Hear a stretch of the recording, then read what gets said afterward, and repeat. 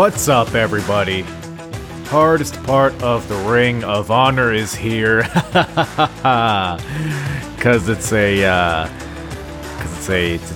Ring of Honor. It's a Ring of Honor show, so I thought I'd throw that. Shut the my cat! I swear to God, only meows when I'm recording. It's always doing run-ins on this fucking podcast, whatever. I somehow get worse at starting these episodes, but nonetheless, today we got some Ring of Honor for you today. ROH Road to the Title 2002, a show that emanated from the esteemed Murphy Recreational Center in Philadelphia, Pennsylvania. I think I had a few high school indoor hockey games in this arena. But yes, it occurred on June 22nd, 2002. So it is a early 2000s indie wrestling event. So you kind of know what you're getting into. But I will say out front, if this is the first Ring of Honor episode on the apron bump that you have stumbled upon, I encourage you to look back in the archives. I've done the reviews of the first 3 shows, this being the 4th.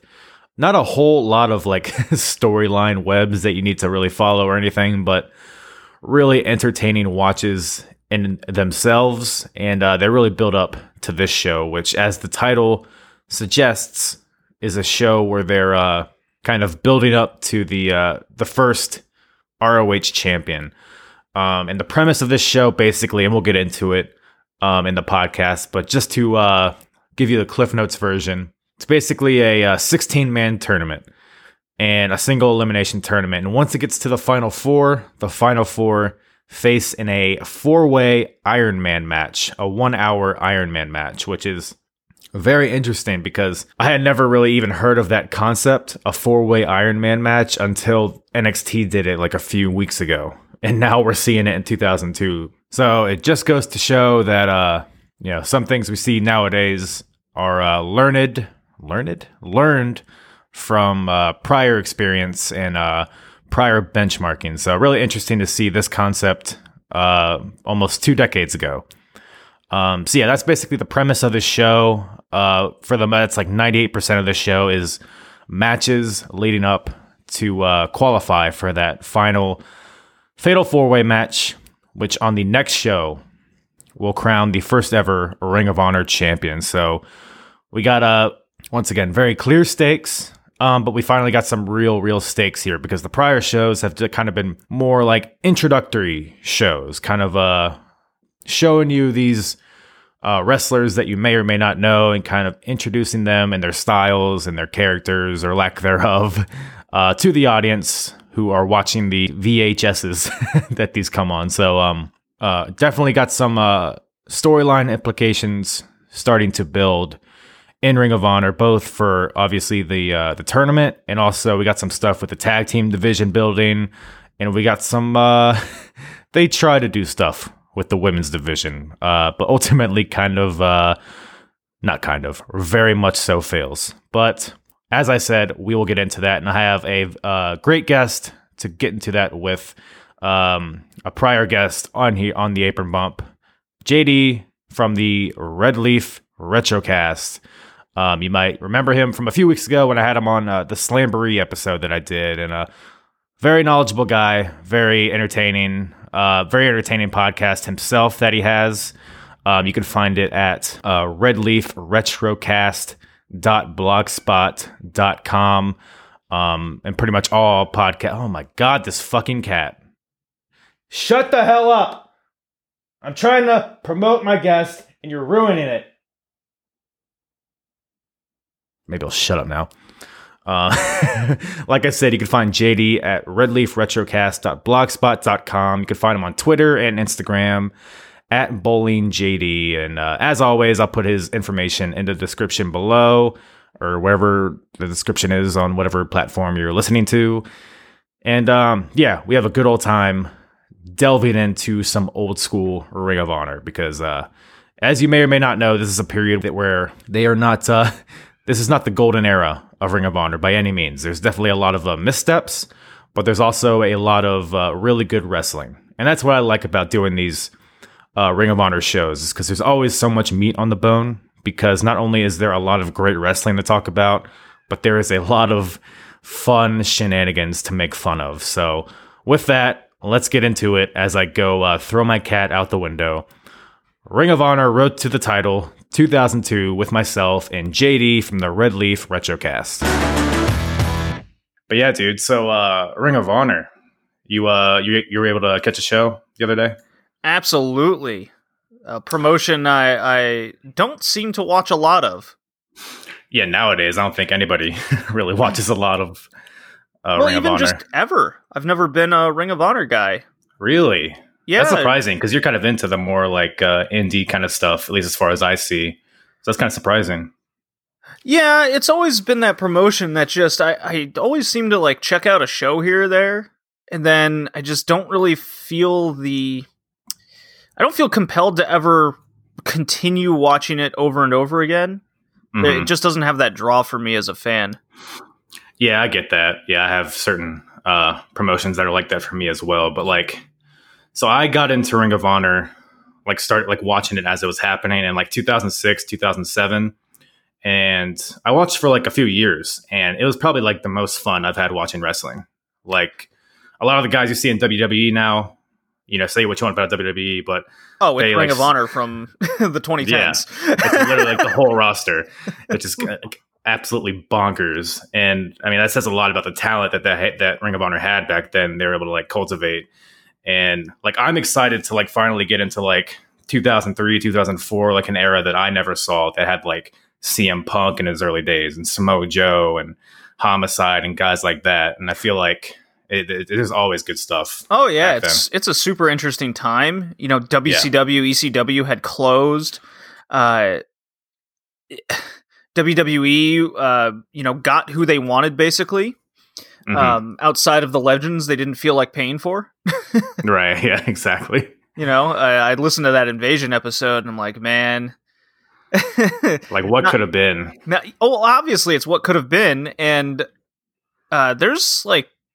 If you read the sheets, as people say, I was going back and I'm like reading some of the things and a lot of the articles and books that were written of the time, and how this plays into just Ring of Honor. It's very prevalent because, you know, WWE, as they did have the money to like buy out, you know, Sting or Steiner or even Goldberg, and they just chose not to.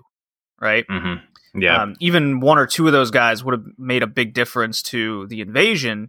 Why this is relevant is because the guys that they did take, better put, the guys they didn't take ended up, you know, starting Ring of Honor, TNA, various other indie promotions of the era, and this show was super interesting because TNA like started the weekend before.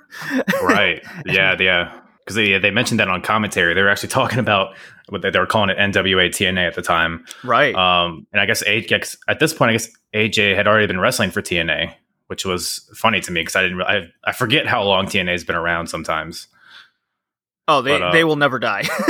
somehow they just keep kicking. But yeah, I mean, I tweeted this out. I think you liked it, but it was so funny to see Christopher Daniels and AJ Styles. I mean, we'll get to it in the main event, but there's so much like TNA overlap in this show, which is really interesting to see. Yes, well, I mean, by all accounts, this is the very beginning of Ring of Honor, and it is 100% an indie promotion at this point in time.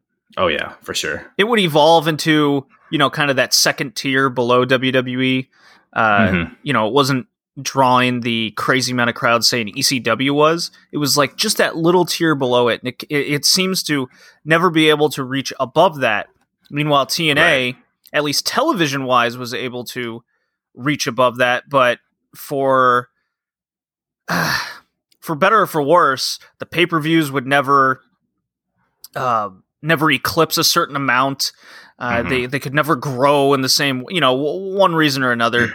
Why this is so interesting is the overlap is almost 100%, right? Yeah, pretty much. Just every guy is out there. The pool is just not so much rejects, but just the people that are trying to break in, and the people that just didn't get that WWE contract when WCW closed, such as your Paul Londons, your Kendricks, your American Dragon, aka Bryan Danielson of the time. And then there's a bunch of guys just starting to break out and come over from Europe, which was super interesting on the show. I didn't expect going in.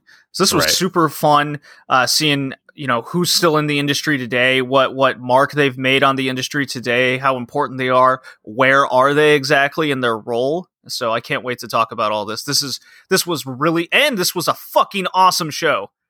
It was great.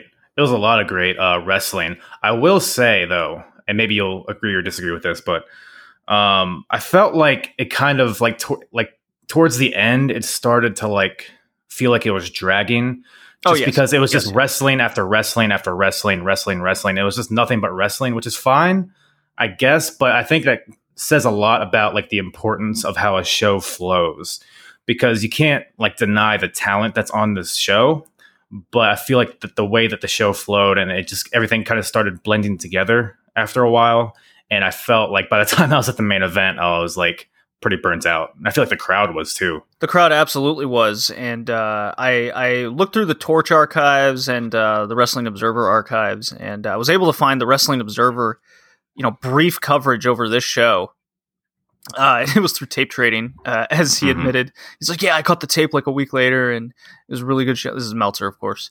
Because by all accounts, it was a good show, but it was clear that by the end of it, everyone was pretty burnt out.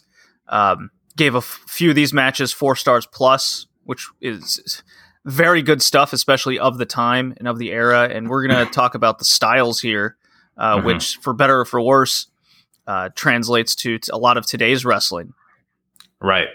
Exactly. Yeah, definitely. I definitely agree with that. But as far as good wrestling goes, there's no better way to start than with Biohazard. What are your thoughts on Biohazard? Boy, have you ever seen the movie Demolition Man? I have not, but I can imagine. Yeah, it's like whether you want to put Demolition Man as the movie reference, or just if you want to take a kid from 1999 and say, hey, what am I going to look like? No, I mean, I feel like at this point I was probably creating a creator wrestler that looks something like this. Yeah, Biohazard. He had a lot to be desired from the look. To describe his hair, which is probably his most interesting feature, not just the name, which is very indie. It's pretty cool. Yeah, he somehow pulled off beaded dreads without hair. I don't know what kind of maintenance he has to go through to accomplish that. It's probably the most impressive thing I've seen on the show. But I mean, this match. So the first match is Biohazard versus American Dragon, Bryan Danielson. So they're not calling him Bryan Danielson at this time, but still the same guy. Still looks pretty much the same. Honestly, he was jacked. Super jacked. And people always call him a vanilla midget, and I guess he's kind of short, but comparatively to the Land of Giants, sure. Yeah, but he could handle Biohazard, that's for sure. Beats him in 2 minutes or something. I don't even know. With the cattle mutilation, seeing that move. Yeah, easily the weakest match on the show, I believe. So it starting first was very, very appropriate, I say. Yeah. Well, it's a first round, so I should say at the top of the show, this whole show is basically a single elimination tournament, which results in the final 4 being entered into a 4-way Iron Man match to crown doesn't the that first. Sound familiar? Right? Literally, I had never heard of a 4-way Iron Man match until NXT did it a few weeks ago. And now, apparently, it happened in 2002. So I guess they're not as cutting edge. It's always got to be a cat running on this when it's me and you. Well, luckily there's no lawnmowers just going crazy outside. It's raining, so they won't be a part of this. Don't jinx yourself. So yeah, first match. So American Dragon moves on to the semifinals, I guess. Yeah, moves on to the next round. And then, so the next match, we got a preview into one of the best tag teams WWE ever saw. Paul London versus Brian Kendrick. Whoa. Spanky, you mean? Sorry. I didn't mean to disrespect the Spank Man. You can't disrespect Spanky and his rise to the top on this night. It's amazing that he even brought that name over to WWE for a little bit. My God. He was that confident in Spanky. This is when commentary, I really started paying attention to commentary in the 475 people that were in the Murphy Recreation Center in Philadelphia. The esteemed Murphy. Yes, a.k.a. a high school basketball gym, which they would proceed to fuck this place up over the course of the show. Well, you said a few things there that I want to touch on. First of all, that old, not arena, I don't know what you call it, I guess gym, it just looked hot. Like watching this show. Looked very uncomfortable. And apparently, like they mentioned, like towards the end of the show, that it was like, I mean, they're probably exaggerating, but they said it was like 100 degrees in there, but maybe they weren't. I don't know. But yeah, I can't even imagine. But what are your thoughts on the commentary in this show?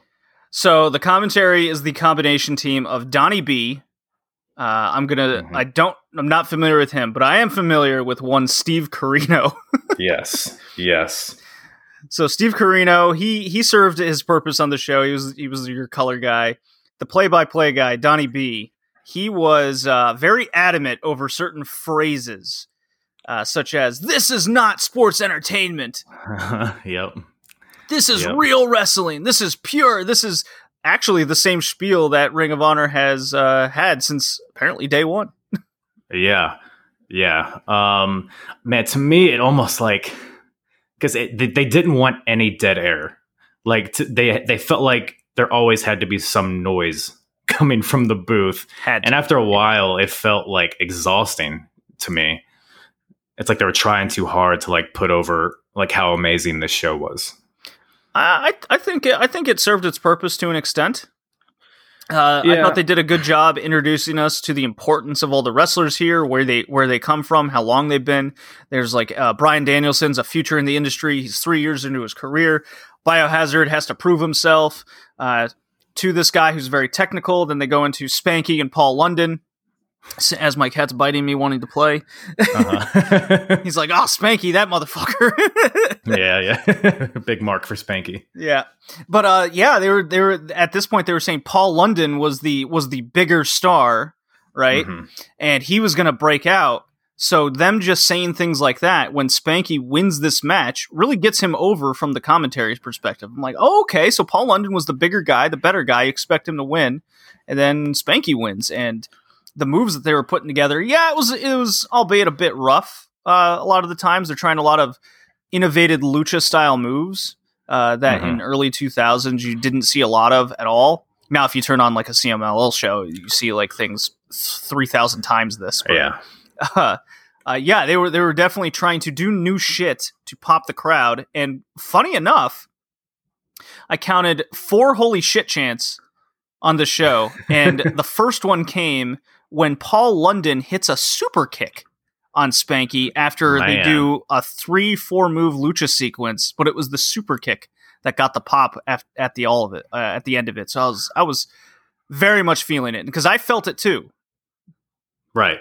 Yeah, for sure. And I mean, at that point, a super kick is a legit move. I mean, this is when Shawn Michaels is coming back to WWE. So that move is over at this point. Whereas today it's like a headlock takeover. Much. I mean, come on.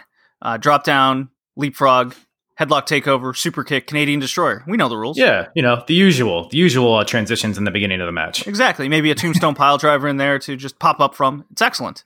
Yeah, just to warm up the crowd a little bit, Yeah, but they've been doing that since the 80s, so it's okay. Yeah.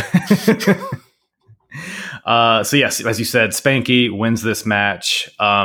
He's definitely been a very prominent figure on all of these shows so far. This is the 4th show that Ring of Honor has done, and he beat Bryan Danielson the last show, and he's beat Jay Briscoe. So he's like one of the most built, like as far as wins go, built guys on the roster at this point. On the rise, and Brian Kendrick is still wrestling for WWE today, I believe.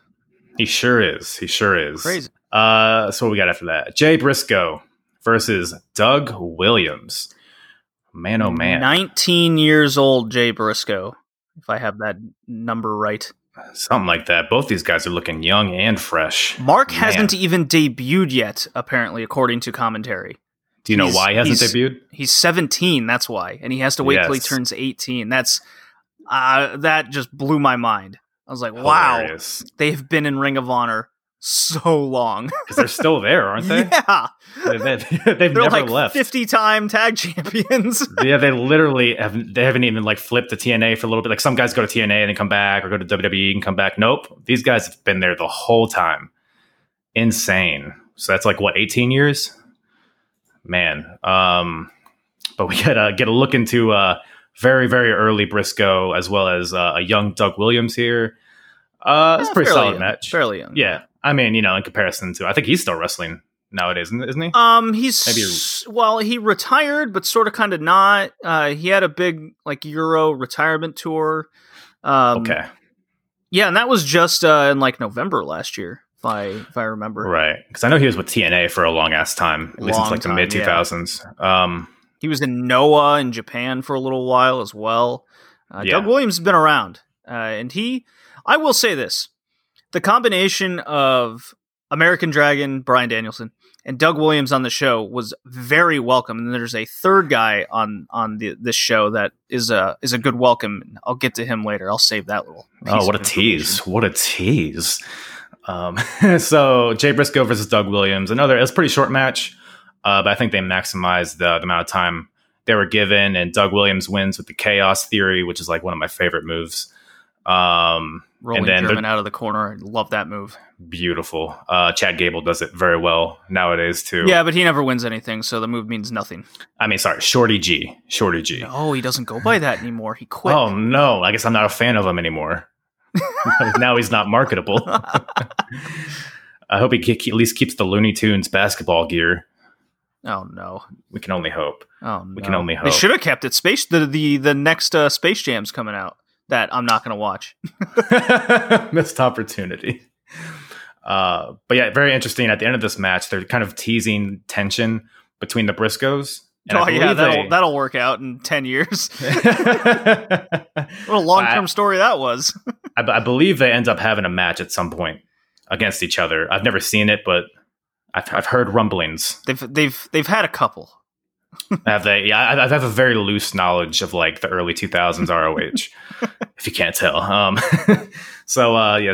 Doug Williams moves on, and then this next match, man, Johnny Storm versus Jody Fleisch. Is that how you pronounce it? Fleisch.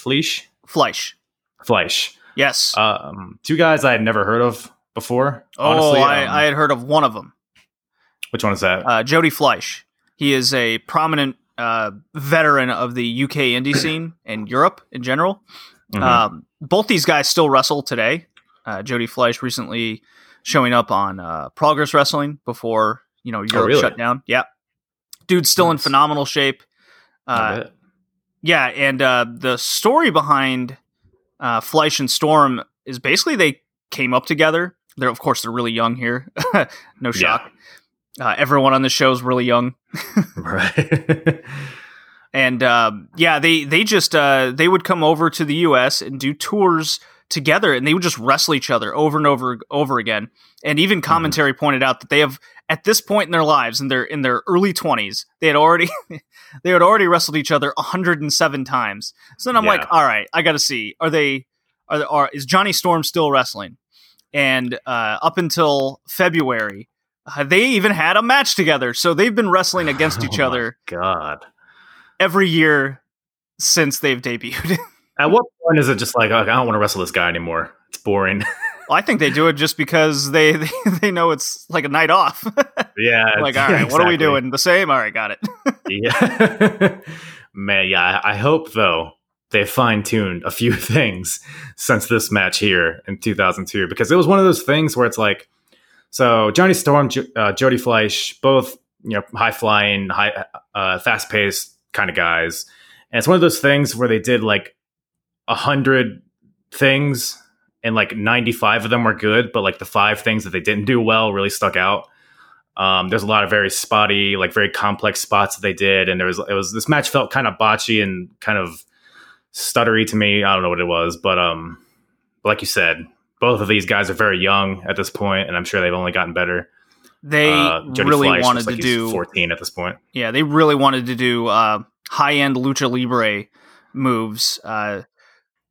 It's almost like they were tape trading CMLL over in the UK, and they're like, we're gonna do that. Right. We're gonna do reverse Hurricane Ranas off the top, Spanish flies. We're just gonna do it all, and then we're gonna add a twist, and hopefully it works out. add a spin, add a few degrees rotation to everything. And I believe it was Jody Fleisch goes for a Conhilo over the top, and he just crashes calf first into the barricade and actually bends it like shin first, and it it looks just, like so you said, painful. destroyed it. I was surprised he was able to keep on wrestling after that. Honestly, he didn't just keep on wrestling. He throws Storm back in the ring, and he proceeds to do a front flip and land on his feet to prove his shin is okay. Yeah, like when you're young, you're just made of rubber. Yeah. I just crashed leg first in this metal. I will show all you motherfuckers how tough I am. Front flip, land on the feet, plant. Hey, where's my scorecard? Exactly. Well, it's funny because I don't know if it was the show before this or the one before that, but there was a Paul London match where he was facing some guy. I even forget his name, but that guy did a pretty identical move. And just like Jody Fleisch here, he landed on the barricade, but he ended up breaking his fucking leg. And the match it was like right at the beginning of the match, and the match had to get called off. So it was like, I'm just thinking of this now. This is pretty much like an identical spot. So someone was looking out for Jody here. So after all this hullabaloo and shenanigans in this match, Jody ends up winning with he counters a springboard Hurricane Rana from Johnny Storm into a powerbomb and gets the win here. So he moves on. But like I said, a lot of impressive stuff in this match, but I felt like they could have toned it down a little bit. No, you can't tone it down. They're young and excited, and they're trying to prove themselves. This is their really only chance to go out there and try to knock the house down. And I really think that, let's say that they were gonna go and do like I don't know, Steve Austin versus Johnny B. Bad style, right? In 2002, you like this comparison? I know you do. I love it. I wish they would have. No, because we hated that match and thought it was boring, and it had a shit finish. You know what? Nothing on this show had a shit finish. Yeah, no managerial interference on this show. Much to your chagrin, I'm sure. Oh, there was a couple managers. But yeah, there were. Yeah. Oh, we'll get to that. Don't worry. Yeah, but like, I think there's somewhere in between this and Johnny B. Bad versus Steve Austin. But what is that is the question. And there's a few matches that you can point to on the show where once you have the experience or you're in there with a veteran to help you refine and know what to do, it becomes a great match. It becomes more than just a super lucha libre athletic appearance to it all. Because I was vastly entertained. I was like, oh man, if only they hit that, would have been even better. You know, take an Ospreay Ricochet match where they hit and plant everything perfectly, and you think it's the best thing you've ever seen in your life if you're into that. That's what this could have been if they just hit everything. It's you always compare it to like a gymnastics performance, right? And you want to throw up the scorecard. So I do get what you're saying, where if you botch a couple things in a gymnastics performance, you're getting points knocked off that scorecard. Yeah, it is what it is. Yeah, I guess, at the end of the day, it was entertaining. It might have been entertaining from like a car crash kind of aspect or like a gymnastics kind of viewpoint, but it entertained me. So I guess at the end of the day, that's all that matters. Right. We were not entertained by Johnny B. Bad and Steve Austin. Exactly. Much bigger stars, you could argue. So there's something to say about that. But what I was entertained by is this next little segment here. We have Christopher Street Connection backstage. Oh no. And they want a bite out of Jerry Lynn's banana. Yes, they do. because they're gay. They sure are. Whoa, cat. This cat's throwing shit at me. Not a fan of Christopher Street connection, I guess. That was hilarious. He just whips a toy at me and hits the microphone. Oh, man. Well, after that, how do you recover from that? You go on to... That's good timing. Good comedic timing by a feline. Did you know he's gay? Wham! Absolutely. Hold on. Is it because they don't like pussy? Oh! Anyways. Easy now. So, but two guys that are not pussies are Prince Nana and Low Key. Well, I mean, at least one of them isn't. Who's a pussy? Oh, Prince Nana. Oh, fuck you see that stupid bitch slap he did? That was weak. Well, yeah, I guess. Can we talk about how like late 90s the show looked? Like just visually, or like what they were doing? Visually, the shoddy camera work of the dude ringside, the super uber in between things. It's like Ring of Honor, camera tilted slightly to the left. Here's your word art from Microsoft Paint across the slap heard across the world. It shows a slow motion of this weak ass slap across Low Key. Yeah. I was about to say, you didn't like their PowerPoint presentation like montages before every match? Yeah, that's what it was. That's exactly what it was. It reminded me of like an old Tony Hawk Pro Skater type font and highlight reel that they would do. Dude, it was like, because like the past shows have had less wrestling, so you see more of those like terrible promos backstage and like all the in between stuff. But man, this is like, it's hilarious to see back then how far they've come. There weren't that many promos on this show, unfortunately, but it's always like some guy with a camcorder finds a guy backstage, like, hey, cut a promo real quick, and this guy's like in the locker room, he's like, and Jerry Lynn with a Walkman. Yeah, what the fuck was that? I don't even know what the point of that was. He was plugging, I guess, some band or something. He was plugging Relapse. Right. That you can act. I looked this up. I had to. Relapse.com still exists, and he was plugging the band. It was like Mortician. Because they asked him, like, "Oh, are you listening to Mortician?" He's like, "No, man. I got this new CD off of Relapse.com. You gotta go there." I'm like, "I'm going there," and it still exists, and it's still selling Mortician and all kinds of bands and CDs and stuff. Is it like a Napster kind of deal? No, it's just like this. I'm looking at it right now. I'll send it to you. I'm not going to fucking use relapse.com. Nah, come on. You got to look at the site. It's what Jerry Lynn was plugging. Well, if there's anybody I'm going to blindly follow into the dark, it's Jerry Lynn. You're going to doubt Jerry Lynn's Walkman taste of music? You know what? I think I'm going to be bold and say yes. I'm going to doubt it. So Low Key kicked the shit out of Prince Nana, knocked his ass out in 4 minutes. Do you think this was like a shoot, or do you think that was how it was designed to happen? No, it was absolutely designed to happen this way. Because it legitimately looked like a brutal kick to the head. And like Low Key looked kind of upset at it. But no, that's just who Low Key is. He's super uber serious.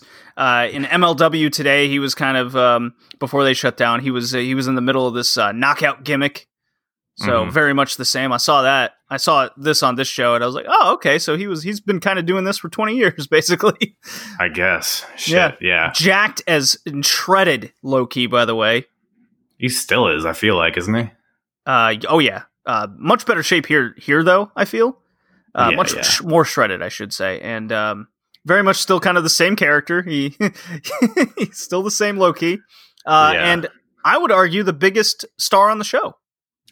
For sure. It's so funny watching him here and like what his style and what his presentation was. And then I think of Caval in WWE. Well, he's coming to the ring with Michelle McCool and Layla, and they're like bickering over him. And the whole early NXT stuff, like game show stuff. It's so hilarious to think of him here and think of where he would be like in the late 2000s.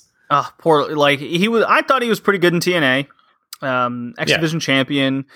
He was good in New Japan before they kicked him out of the country for being too serious with his Hitman gimmick.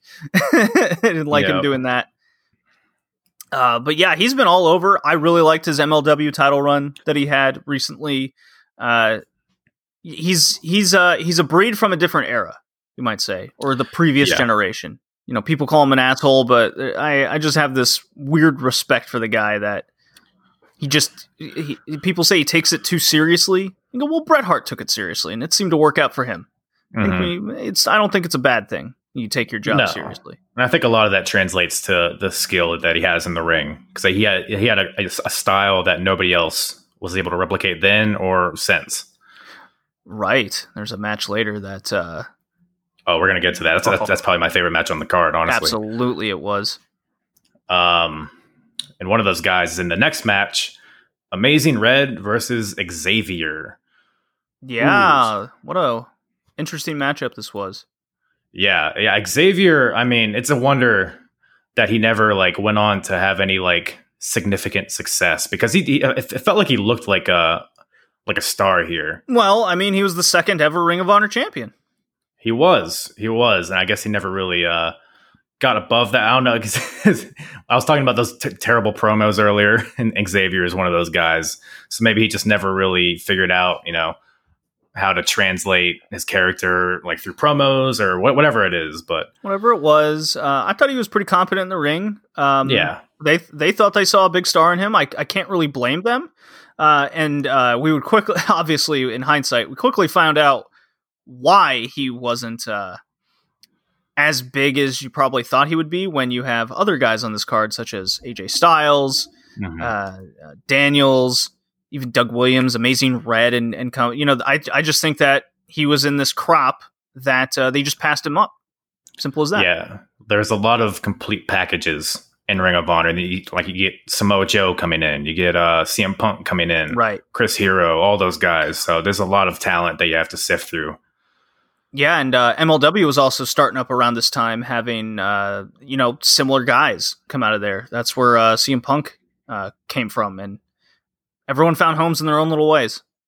Yep. But this match here, Amazing Red versus Xavier, another kind of a short match. Honestly, kind of a forgettable match. I mean, there's just so many matches on this card. I'm like struggling to even remember anything significant from this match, other than Amazing Red goes for his Red Alert, which is like a kind of a Phoenix Splash spiral tap kind of move, and he like lands right on Xavier's fucking legs, which I don't know how he didn't break a patella or what.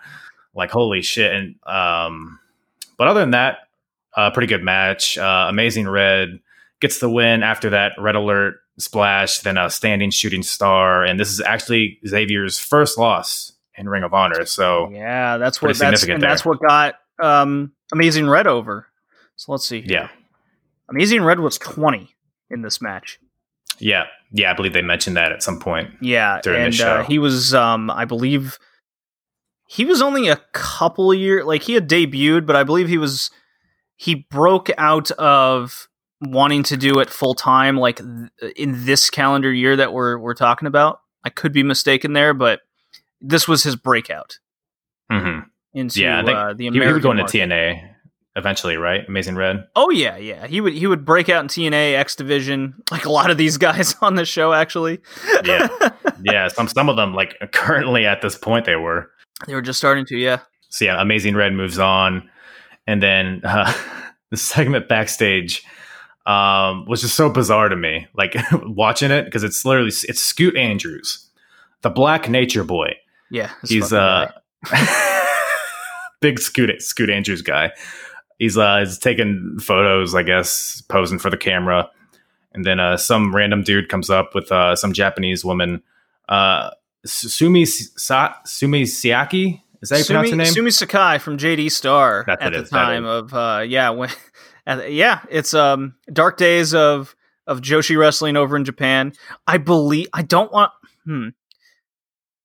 think it was Gabe Sapolsky that was there. It could have been. I think it was a while before he got there, though. No, they were mentioning Gabe Sapolsky as part of Ring of Honor at this time. Yeah. Okay. Yeah. If you listen to, like, I was trying to pay a good amount of attention to the commentary, like what they'd reference, what they do. They mentioned WCW Nitro at one point. They mentioned it in this match with Christopher Daniels, I believe, against one Scoot Andrews, saying he almost ended his career on Nitro. And I was like, man, I do remember that. This dude almost broke his neck and shoulder. Right. Yeah. Yeah. It's crazy that Daniels would go on to have such a long career. I mean, he's still kind of going in AEW, after that neck injury, which is a testament. I mean, because that doesn't always happen. Steve Austin, a neck injury definitely halted his career. So, Scoot Andrews, indie guy for basically his whole life. Christopher Daniels basically runs production and match lineups, or he has a lot of different roles. Talent relations, that's what he does. He helps with talent relations in AEW. His career's winding down. I can totally understand why he wrestles more sparingly these days. Dude's 50. He's, I have a feeling they're going to use him a little bit more. They're going to have him go out in a good way. I mean, SCU's still going, so that's totally fine. Yeah. He was the fallen angel preacher gimmick hardcore here. Very much. So much so that he decided before this match he was going to start his own faction called The Prophecy. Yes. You gotta take out Low Key. It's all about Low Key. Fucking Low Key. Beat him. So at this point, The Prophecy is just Daniels, and then he introduces the first member, Simply Luscious. Who comes out and couldn't look more apathetic. So uninterested. I don't. What can you tell me about Simply Luscious? Well, Simply Luscious was simply not fun to watch. She was terrible. She was not a good wrestler. She looked like she had never wrestled in her life beforehand. And Sumi Sakai, like, bless her, she was clearly way better. And this really gave me flashbacks of that terrible AEW match where Shida and Big Swole had a match.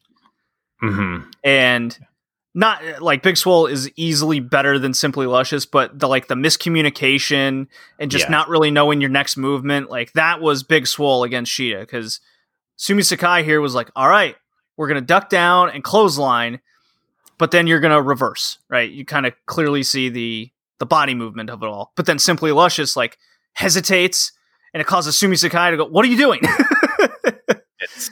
It's a rough one because 2002 women's wrestling is pretty much non-existent in the West. Yes, in the West. Yeah. I was going to ask because you're big into the Joshi stuff. I mean, is there anything? Is Sumi Sakai still around, or did she ever end up becoming anything major anywhere?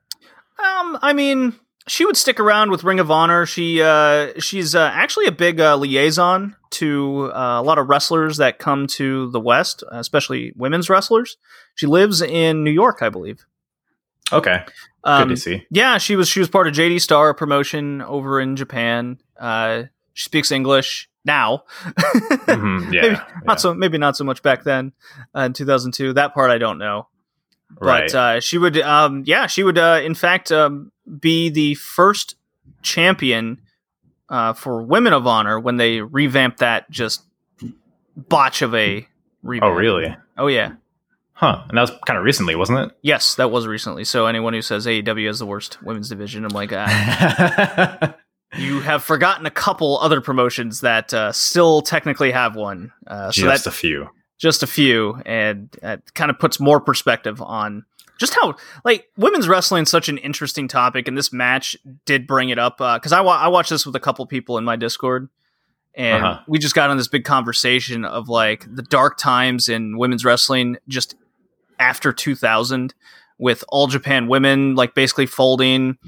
Even though Gaio was profitable, that's Chigusa Nagayo's promotion. She was about to shut it down in a few years.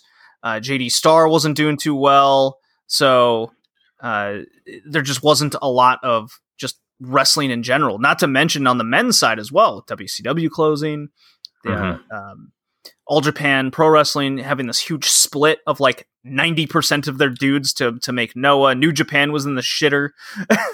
Yeah.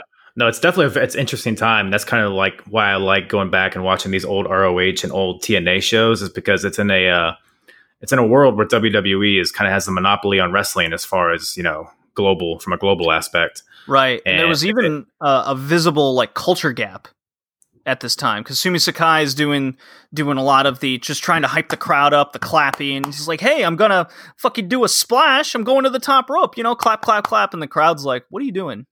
There's another, because we talked about the overlap earlier, and you were on for the Slamboree episode when Johnny B. Bad came out with the what was it, I Love Philly. Yeah, and they fucking boo his ass. And then we got here, Sumi Sakai comes out with a Phillies hat to the applause of nobody. Yeah, it's like, oh, come on. She's trying, guys. She's trying.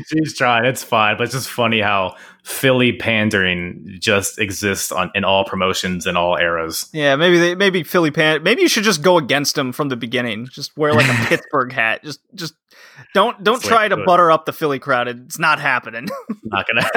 Not easily swayed, Philly. Just go against them and you'll get a better reaction. Yeah. For sure, but why are these wrestlers always only heels in Philly? Well, everyone in Philly is a heel at heart.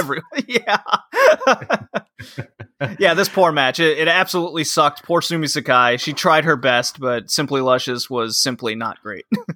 Right. I guess if anything, it broke up all of the good wrestling matches, and so now we get back to that with AJ Styles versus Jerry Lynn. Oh.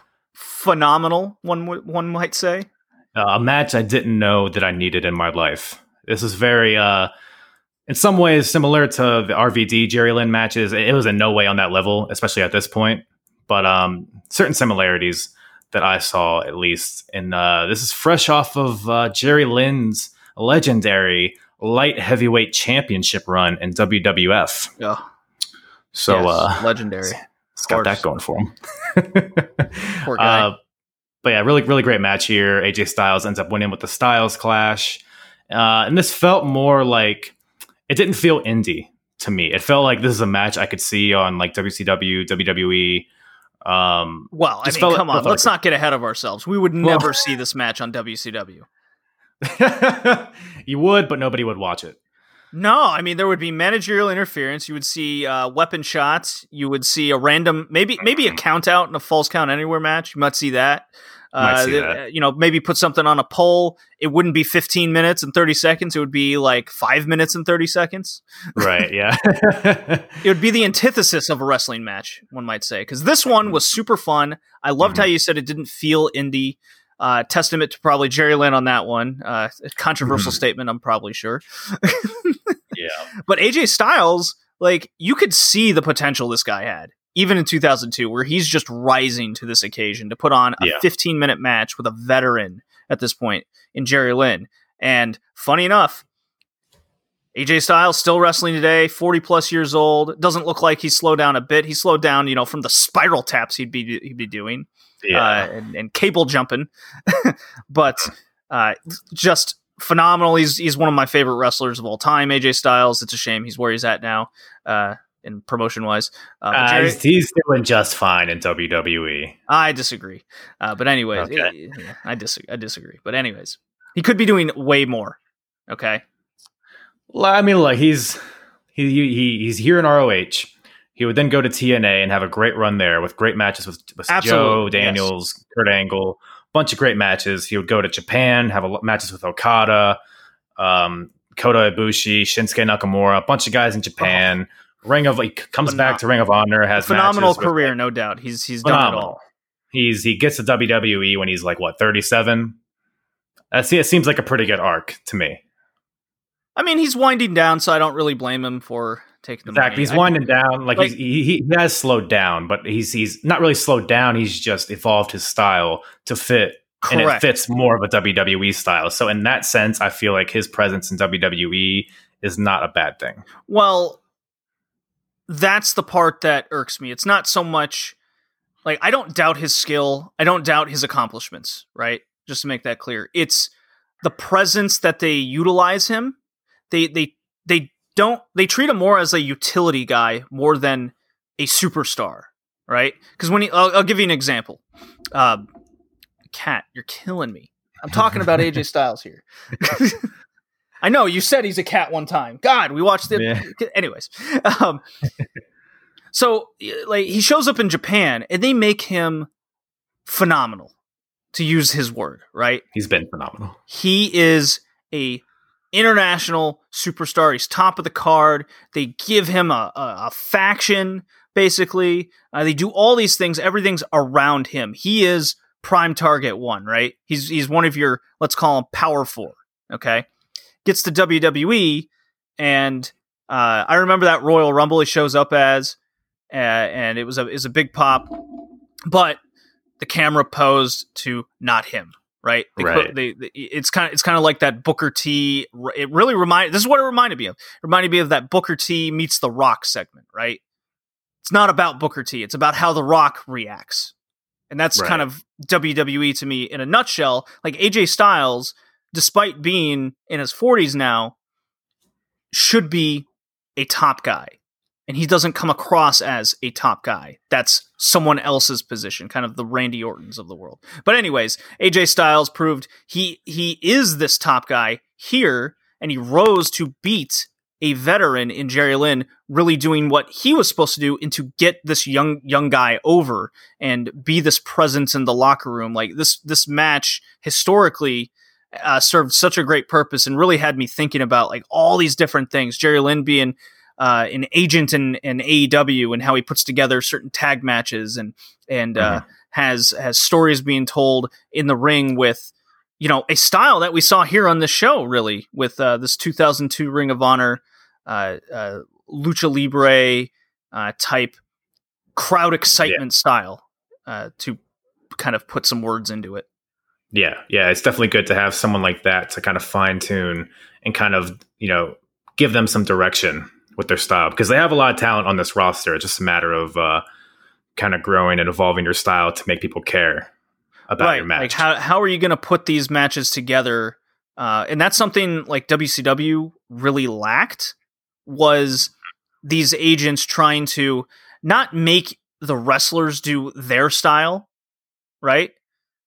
Yeah. It's the agent trying to get the wrestler style to work in the instance. And Jerry Lynn wasn't making AJ Styles work his style. He was working to AJ Styles' strength. Yep. And there's I could point to Impact in a lot of ways in TNA, where I think they falter in match structure. I think that's one of AEW's strengths. Does it work all the time? No, because there's conflicting styles and everything. I actually kind of find that interesting when you have conflictions like that. Makes it for an interesting match structure. New Japan is very much like that as well, where there's a lot of different styles from what different wrestlers do. Because you don't want a homogenized presentation. That's kind of what I'm driving at.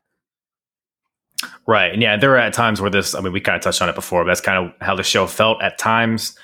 But AJ Styles versus Jerry Lynn was kind of a good breath of fresh air.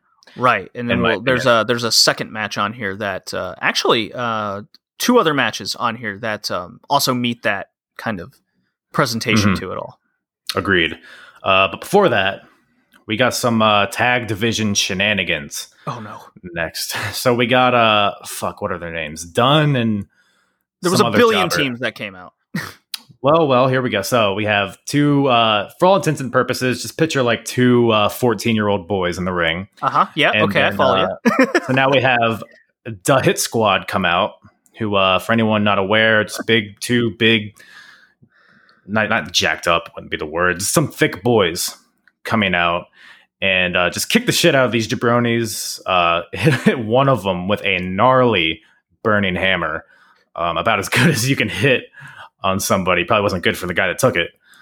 But then you have the Hit Squad's out there. They grab the mic, the corded microphone, and they claim that they're the top tag team in Ring of Honor. And then what ensues is a very WWE-esque type of, you have people tag teams coming out. So you have Divine Storm comes out, and then SAT comes out. I think maybe another team. The Carnage crew comes out.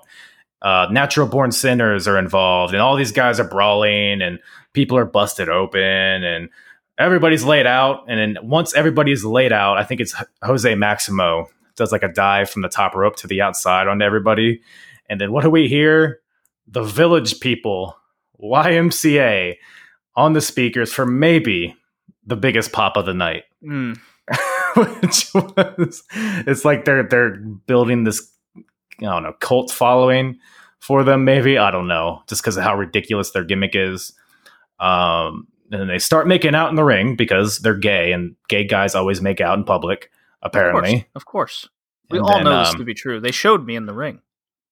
Yes, and they're heels because they're gay. But don't worry, the Natural Born Sinners are here to save us from this gayness. Yes. What perfect people than Homicide and New Jack to really just murder these flamboyant youngins. It was, oh god, yeah. And then the Connection has a manager. I forget what her name is. I always forget her name. But they were calling her the Hag.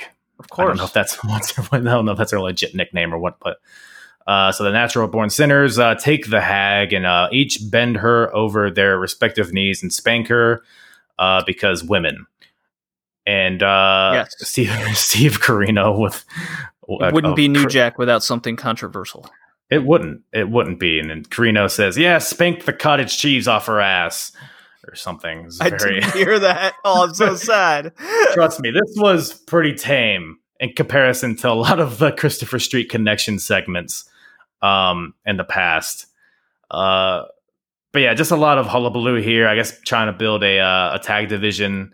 Yeah, they got like 5 or 6 teams here.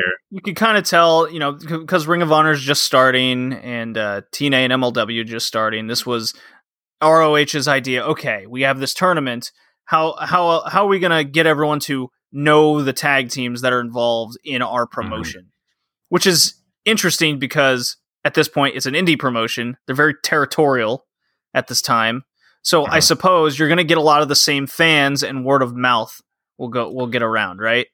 Yeah, because one of my local promotions here is Beyond Wrestling, and they do something similar in this way. Not to the extent we witnessed here with a lot of these shenanigans and get the tables references and and New Jack bleeding and yelling profanity as many times as he can in a span of 60 seconds. Yeah. It was, God, whatever it takes to get a pop, I guess. They got a pop, but then you could definitely feel the crowd it went on way too long. The crowd was sucked out of it. It was like 20 minutes. I'm like, okay, I get it. Here's all the tag teams. You guys beat each other up. Then you had the New Jack and Homicide staring down the beer boys, the beer gut boys. Yeah. By the way, it's not New Jack. It wasn't? No, it's Homicide and Boogaloo. I could have sworn that was New Jack. I didn't even question it. Well, that's racist. Why is that racist? I thought it looked exactly like him. That's probably New Jack, right? Hold on. I'm just kidding. Well, I'm pretty sure because Boogaloo and Homicide were a tag team, and they've been pretty prominent on the previous shows. I feel like I would have noticed if it was New Jack. All right, hold on. 2020 Boogaloo Kings comes up in Wikipedia there. Yeah, if you type in Boogaloo, you're going to get a lot of weird I put Homicide and Boogaloo, and I got this like... You're going to get some U-porn links. No, probably. I got this like this dude in California that attacked police officers, and he was arrested. Are we sure that's not the same Boogaloo? It was the 2020 Boogaloo killings. I wonder, maybe that's honestly where he references his name. Maybe that's why he has that name. This is 2020, not 2002. Oh, shit, sorry. He saw into the future. That's just another layer to his gimmick. All right, well, yeah, okay. I thought, I didn't even question it. I was like, it looks like New Jack. The shit he was doing and the shit he was saying, I was like, that's probably New Jack. He's in an orange jumpsuit. It's probably New Jack. Yeah.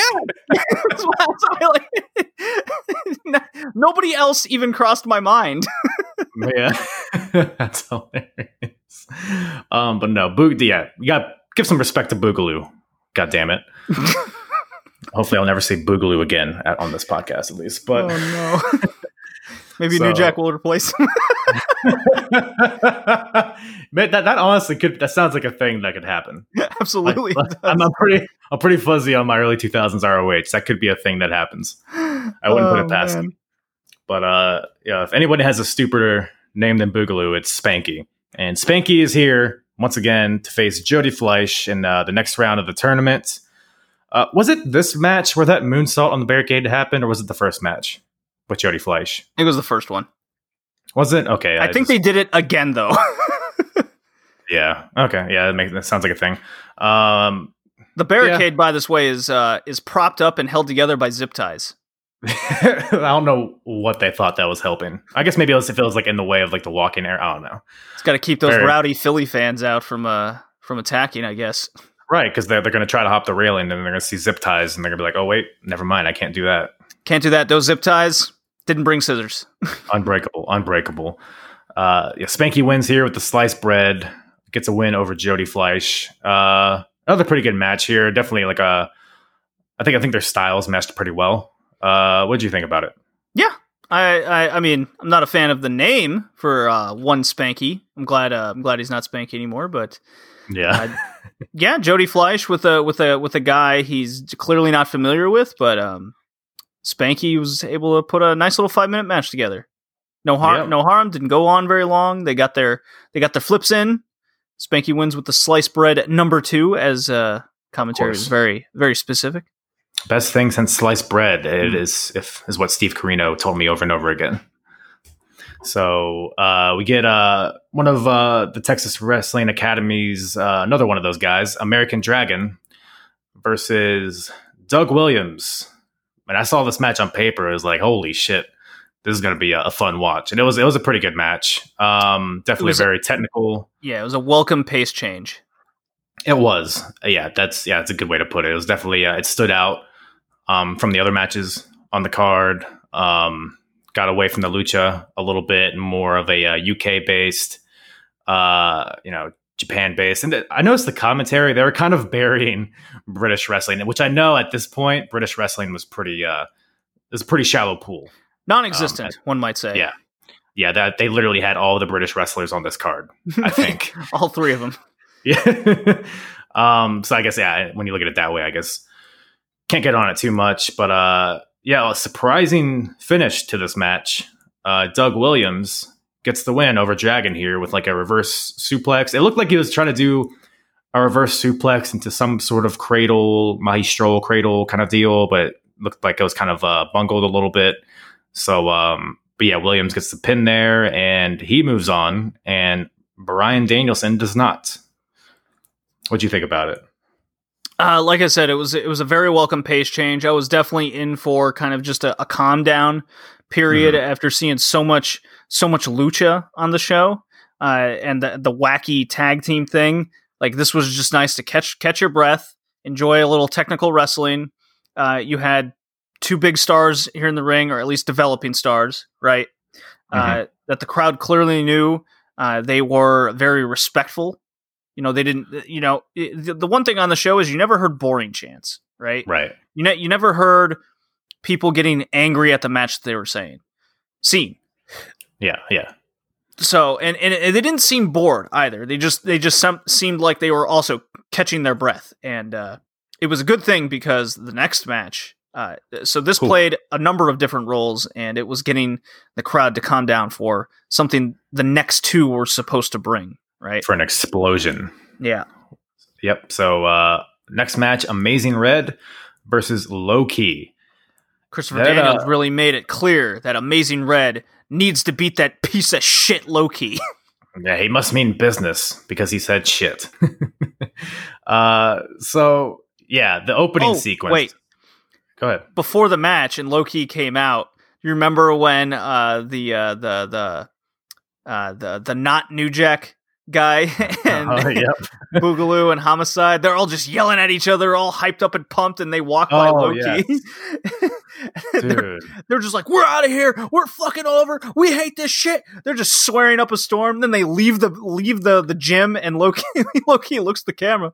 hey guys, what's up? What was that about? That needs to be made into a GIF or a clip of some sort. Like, what's going on? Like, what was going on? It's hilarious. They're all so heated. And literally the source of it is one team said that they're the best, and then the other team said that they're the best. That's it. Loki's reaction, because he'd be like anybody in that situation. Guys, what are you so angry about? Like, I don't know. I was just getting ready for my match. Very non-low-key in his tone there. Yeah, it's quite. I don't know why I found that just absolutely hysterical. It's like, look at Loki over here. I loved it. Yeah, and then he comes out and does fucking Jet Li, Bruce Lee impression. God, Good God. Loki's strikes are horrifying. Like, if you get caught with one of those bad boys, you're out. Dude, it was awesome. I tweeted this out of this match. I'm like, this is fucking great. This is the match of the night. It only went 11 minutes, which I was shocked, right? That it was so short.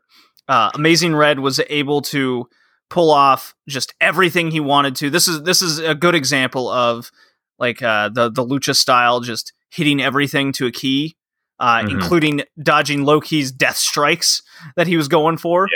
It was left punch, left kick, dodge, and Amazing Red's just matrixifying out of these things. Loki goes for this like stomp on the mat, and you just hear the big thump, and Loki does the Jet Li like scream with the arms, and Amazing Red's like, fuck, you missed me. And the crowd just, like, as it was going on, you see the crowd slowly rising to their feet. And then they're like, I saw one guy throw his popcorn in the air, and everyone just explodes in the arena. The holy shit chants happen. I'm just like, fuck yeah, this is what we're watching. This was so awesome. And I'm convinced this would not have gotten the reaction it did without Loki earlier on the night knocking the shit out of that dude. Dude, yeah, and it really made him look legit. Because even, I mean, maybe I thought it was legit. I still think it's legit as I'm speaking. I think you're wrong that it wasn't a shoot. Don't be a mark. I am. But yeah, man, this low-key Amazing Red match, my match of the night as well. I like how Amazing Red was able to, like you said, kind of incorporate his lucha style, but use it in conjunction with Loki's style. And I think all that meshed really well. Like you said, pretty short, but I think it's all it needed. I think it was a sprint of a match, and Loki eventually gets the win here. So awesome match. It was awesome. It was so great. If you got the time, like, this would be the one to go check out. When I put this match out on Twitter, I had a few people actually contact me on Twitter. One in particular said he was actually there at the show that night. Oh, really? Yeah. I was like, oh my God, you got to tell me about it. We're messaging, and he just goes, yeah, I still remember that match to this day. Just sticks out in his mind, because it when you see a sequence like that, right, and how just amped up it gets you, and it puts you in an emotional mood, and it just really sticks in your mind. You know, I got moments like that myself. Just last year, I saw Daisuke Sekimoto take on now I'm blanking on the name, the Dirty Daddy. Oh, okay. Chris Dickinson, and he quote unquote trained by beating the biggest and baddest indie dudes just to get ready for his match against Sekimoto. And I was at that match live. I'd seen all the build up to it, and just led to this match where they're just slapping meat, sweat flying, and there was this chop exchange, and they're just hitting each other harder and harder and harder. And then finally Sekimoto goes down, and the crowd, it was that same reaction with every chop. And the closer he got to getting knocked down, the crowd just rose, and we all just started screaming. It was just a special moment, and I definitely felt that same similarity here in this low-key Amazing Red match. Just when it clicks, it clicks. Yeah, and it's a really good glimpse into the future of ROH, because that crowd energy is like what they would become known for, and a lot of that is from low-key. You know, he had a lot of really good matches with Samoa Joe. I think I forget what year it is, like 2003 maybe. I've seen the big 600-day run that Joe had. Yes. Yeah. I've seen a few of those matches like in a vacuum, but I look forward to like seeing that like chronologically with context. But man, the next segment more overlap here. The Natural Born Sinners challenge the Carnage Crew on the next show to a bunkhouse match. I'm sure you can't wait. I hope Bunkhouse Buck makes an appearance with Colonel Parker. Otherwise, I want my money back. No more Colonel Parker, please. So yeah, next, I think it brings Johnny us B. to the Bad main needs event, to show up while he's at it. right? I hope he gets some Johnny B. Bad in ROH at some point. I hope he makes a cameo appearance. No. Have him have a match with Low-Key and see what happens. Actually, I might watch that. Like kick him in the chest and glitter just explodes out of his body.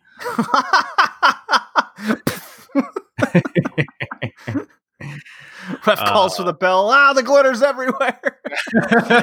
Too much glitter in the ring. Can't continue. Man, that brings us to the main event. AJ Styles versus Christopher Daniels. I think I mentioned this earlier, but it's just so funny to see this in 2002, knowing what a legacy this kind of rivalry would have in TNA all throughout this decade. So, fucking commentary being like, dream match situation. You may never see us again. Dude, every match was a dream match. Every match was the greatest match of all time. They even said during this match that this was the greatest card in the history of wrestling. They did say that. Which they would put this card up against any other of the era. And that line in particular, I started thinking about that. I'm like, 2002. Not just the era of all time. Well, they did say the all time. They did say that too. That part can't agree with. Okay. But like of the era, I started thinking about that. I'm like, if you're talking about just in ring during that era, I can entertain that. Yeah, that's what I was thinking about. I'm like, oh, okay, well, you can't. Obviously, WrestleMania is its own like entity, you know. But like match for match, absolutely, this card could probably meet up with the best. You know, I would have to like look at a Noah card or a certain not even definitely not WCW. Now that I think about it. I'm trying to think of other promotions that were around at the time. I can't really think of any. That's the problem. Like you'd have to go back to the 80s to really see like a full card of just stars. But from like the in-ring standpoint, this was a phenomenal show. And ends with Daniel Styles. Not the match of the night. The crowd was just exhausted by the end of all this. Yep. Yeah, getting a 22-minute match. This match was fine. I thought it was very good at times. I thought it didn't quite reach the peak I think it was going for. But I also believe that's probably a testament to these two guys in their 20s just not having the experience to put on to reach that second level of octane. And a lot of that comes also, you got to consider that each guy had 2 matches tonight. Well, one match. Daniels had a pretty short outing, but AJ Styles had Scoot Andrews. Scoot Andrews will always blow you up. The Black Nature Boy, everybody. He's black. Yeah, he was black. So it's a summary of my thoughts about Scoot Andrews. But yeah, like you said, the crowd was definitely tired at this point, probably pretty hot. They have seen a lot of wrestling so far. I think the show is about 3 hours, and you got to think they were probably sitting there for at least 4. Oh, yeah. So, yeah, I think this is like the 12th match on the card or something. There's a lot of matches. And like you said, AJ Styles, Christopher Daniels, they would only go on to improve their chemistry. This is very early in their careers, obviously. Some of the stuff they did in TNA is still legendary to this day. So it was interesting to see them like in their early stages and to see where they are then and to see where they would end up being. Yeah, there was a few real good near falls at the end here that brought the crowd back up a little bit there. So this was great. They did a big 4-way pull apart of all the people involved in the Iron Man match later. So hey, all in all. Great stuff. But we got to talk about, you bring that up, we got to talk about Low-Key putting Daniels in a dragon sleeper for goddamn 5 minutes. Well, I mean, you got to do that, right? And then everybody gets out. First, the whole roster comes out. Not one person's trying to separate them. So what do they do? No, Daniels is a dick. I don't know if you've seen the show. You know what? Yeah, that was hammered into my head a lot by Steve Corino. But everybody on the roster, they carry out Key and Daniels while Low Key still has the Dragon Sleeper on him. So they're like carrying them both to the back while he's still choking out Daniels.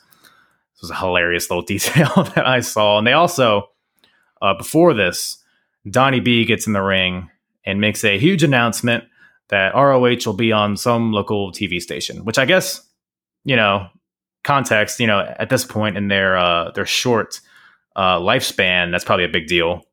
Huge deal. Absolutely. I don't know how long that lasted, or I guess whenever Ring of Honor started traveling, maybe.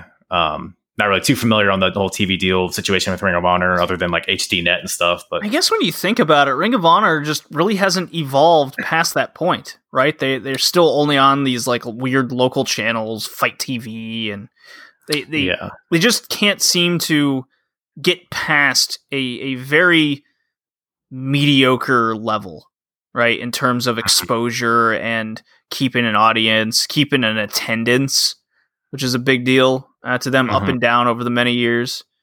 Just a matter of offering something that nobody else is offering. And in the past, I don't know, decade or so, there hasn't been a lot of motivation to like seek them out over other companies. Cause they did bring back the pure title recently, and that's even sparked my interest. I haven't gotten a chance to watch it.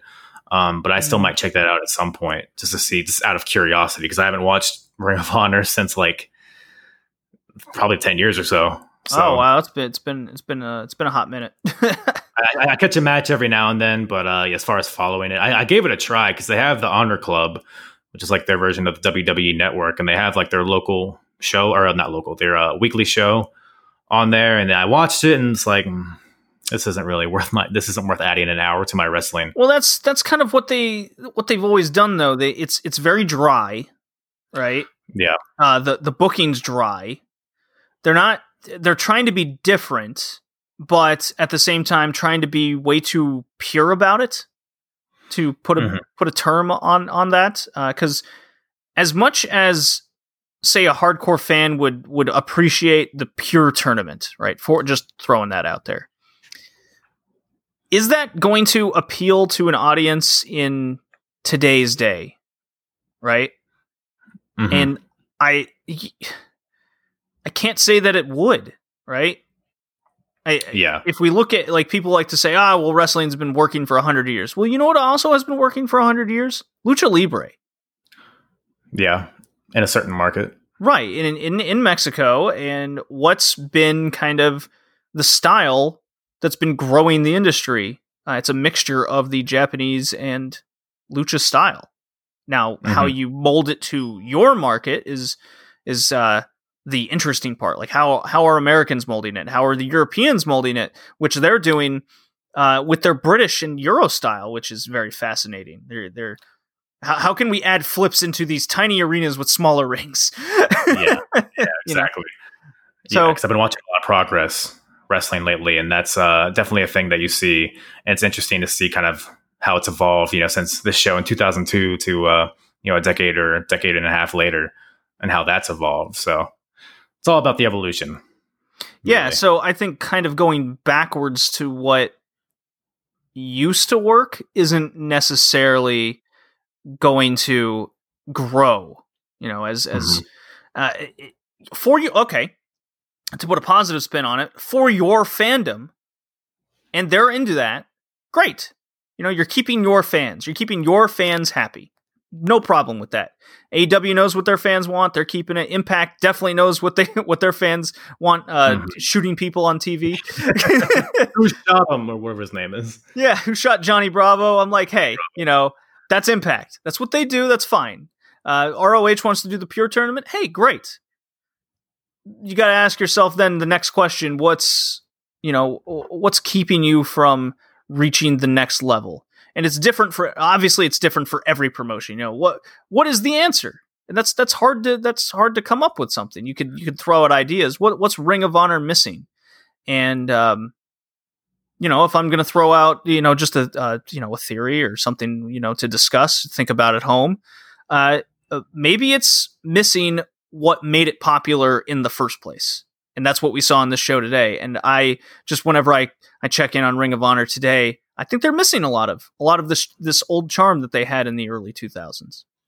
Yeah, I think a lot of it too comes with just the stigma of ROH, and recently they've had a lot of bad press and a lot of bad, booking decisions, and just not a lot of quality product that they're putting out. And I think a lot of what their appeal was during this time in 2002 and the next few years was that it felt different, because we touched on it earlier. WWE has their hands around the balls of the wrestling world at this point, so fans are very hungry just for anything different, and they kind of find that in TNA for a little bit, and they find that with ROH, and neither company saw a success that even came close to matching WWE, but they both ROH and TNA kind of had those cult followings for a long time.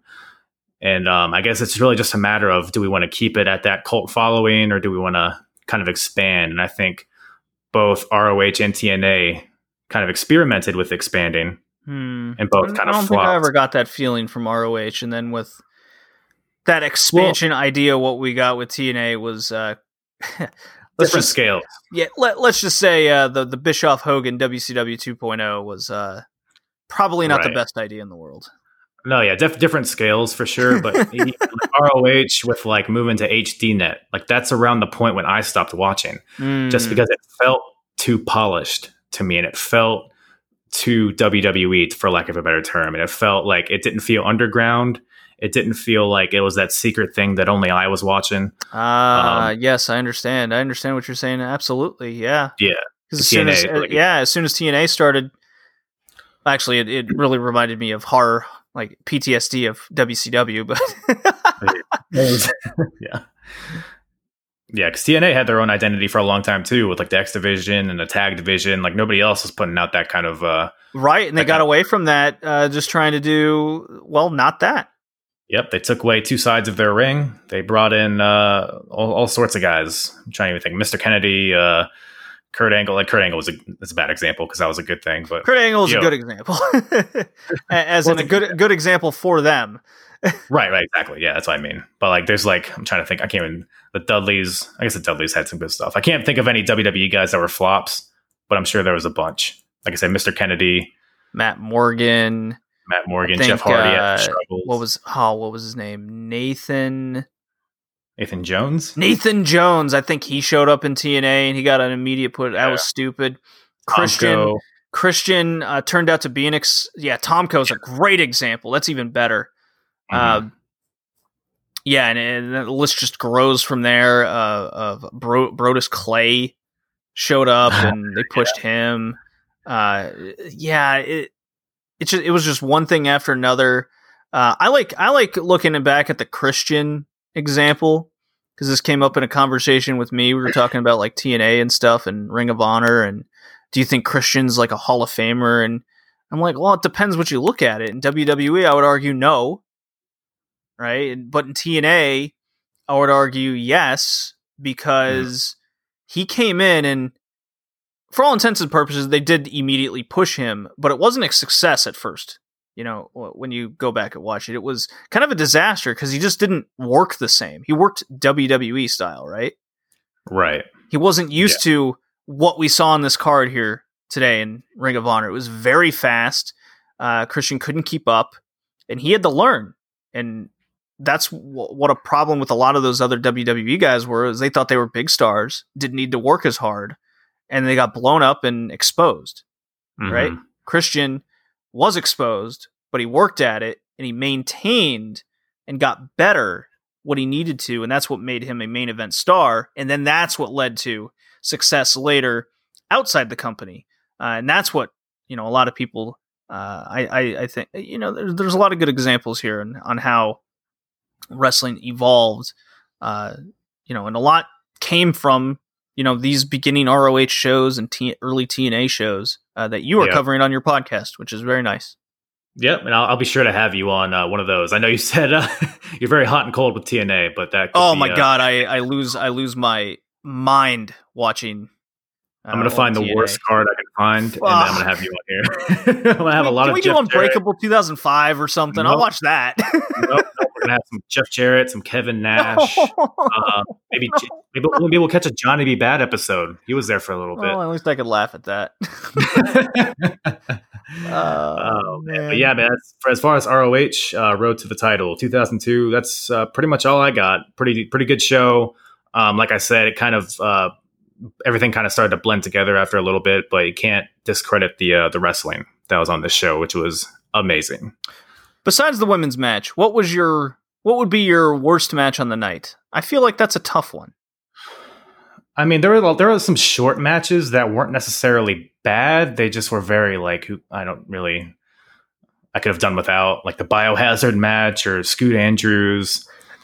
I'm like looking through the card right now, and no match struck me as bad. I kind of was expecting a little more from Dragon and Doug Williams, but it was still a good match. Maybe the Nana match, although that kick to the head was fucking awesome. So that served a purpose. I'm gonna go with the Biohazard match, personally. Yeah, I wouldn't say I hated it either. I don't remember it being particularly bad. It was just I was kind of indifferent to it, which is never good in wrestling, I guess. Well, I mean, you just won't remember it, right? And maybe that's not the worst thing in the world on a card with this. Maybe Biohazard will bounce back. Not so sure about that one. Yeah, we'll see. Maybe you can team up with Adam Bomb or Chronic. Oh man, that's the dream team I never knew I needed. Biohazard and Adam Bomb. Oh God, that is something. If Vince Russo heard you say that, he would try to do that right now. Although isn't Adam Bomb dead? He would still try to do it. He would find a way. I'm sure his heart exploded like many of those guys. Oh man, I believe 2002 was actually the year where like a ton of deaths started in wrestling, like a lot. Like they were dropping like flies.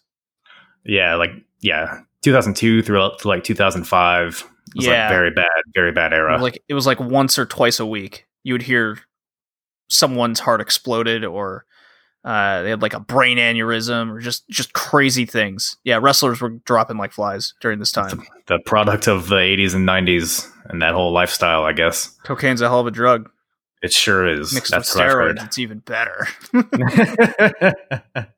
Well, on that note, do you have anything? You have your own podcast there, don't you? Yes, Red Leaf Retrocast, retro wrestling, a lot of the modern stuff. We cover a lot of the promotions that don't get a lot of coverage. Dragon Gate, DDT. So if you're an AEW fan, I'm sure you'll like some DDT. Lots of shenanigans and serious wrestling mixture. Dragon Gate, Lucha Libre / Japanese strong style promotion.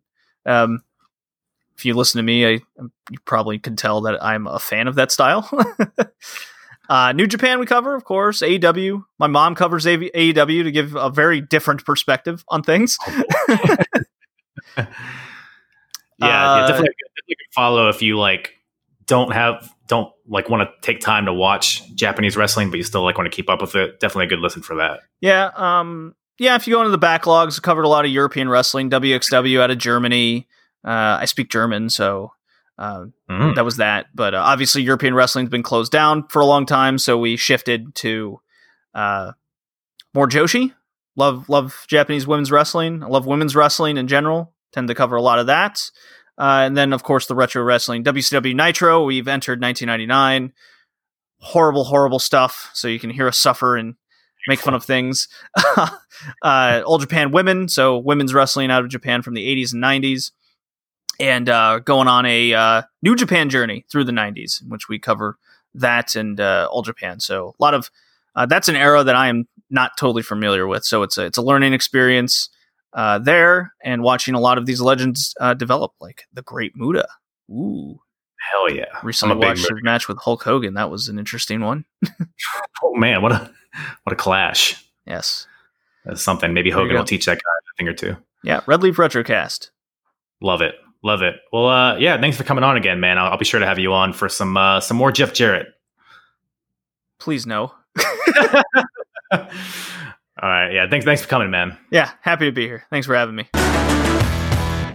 Once again, thank you to JD from the Red Leaf Retrocast for once again supplying his elegance and his wealth of knowledge on on this episode here for Ring of Honor.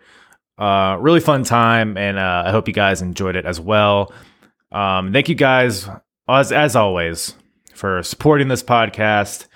I'm seeing the growth every single week, and it's awesome to see, and keeps me coming up here and doing these fun shows for you guys. So if you are a new listener, feel free to check out apronbump.com. You can find all my social media, can guide you to all the avenues to where you can subscribe and listen to this podcast, as well as a section that kind of breaks off all the episodes into categories. So if you want to listen to Ring of Honor episodes, if you want to listen to mid-90s wrestling, Attitude Era, current stuff, whatever, all that is up there, and I have a lot of plans to kind of expand on that in the future, so stay tuned for that. Otherwise, yeah, that's all Daddy has for you today. And yeah, I'm hard.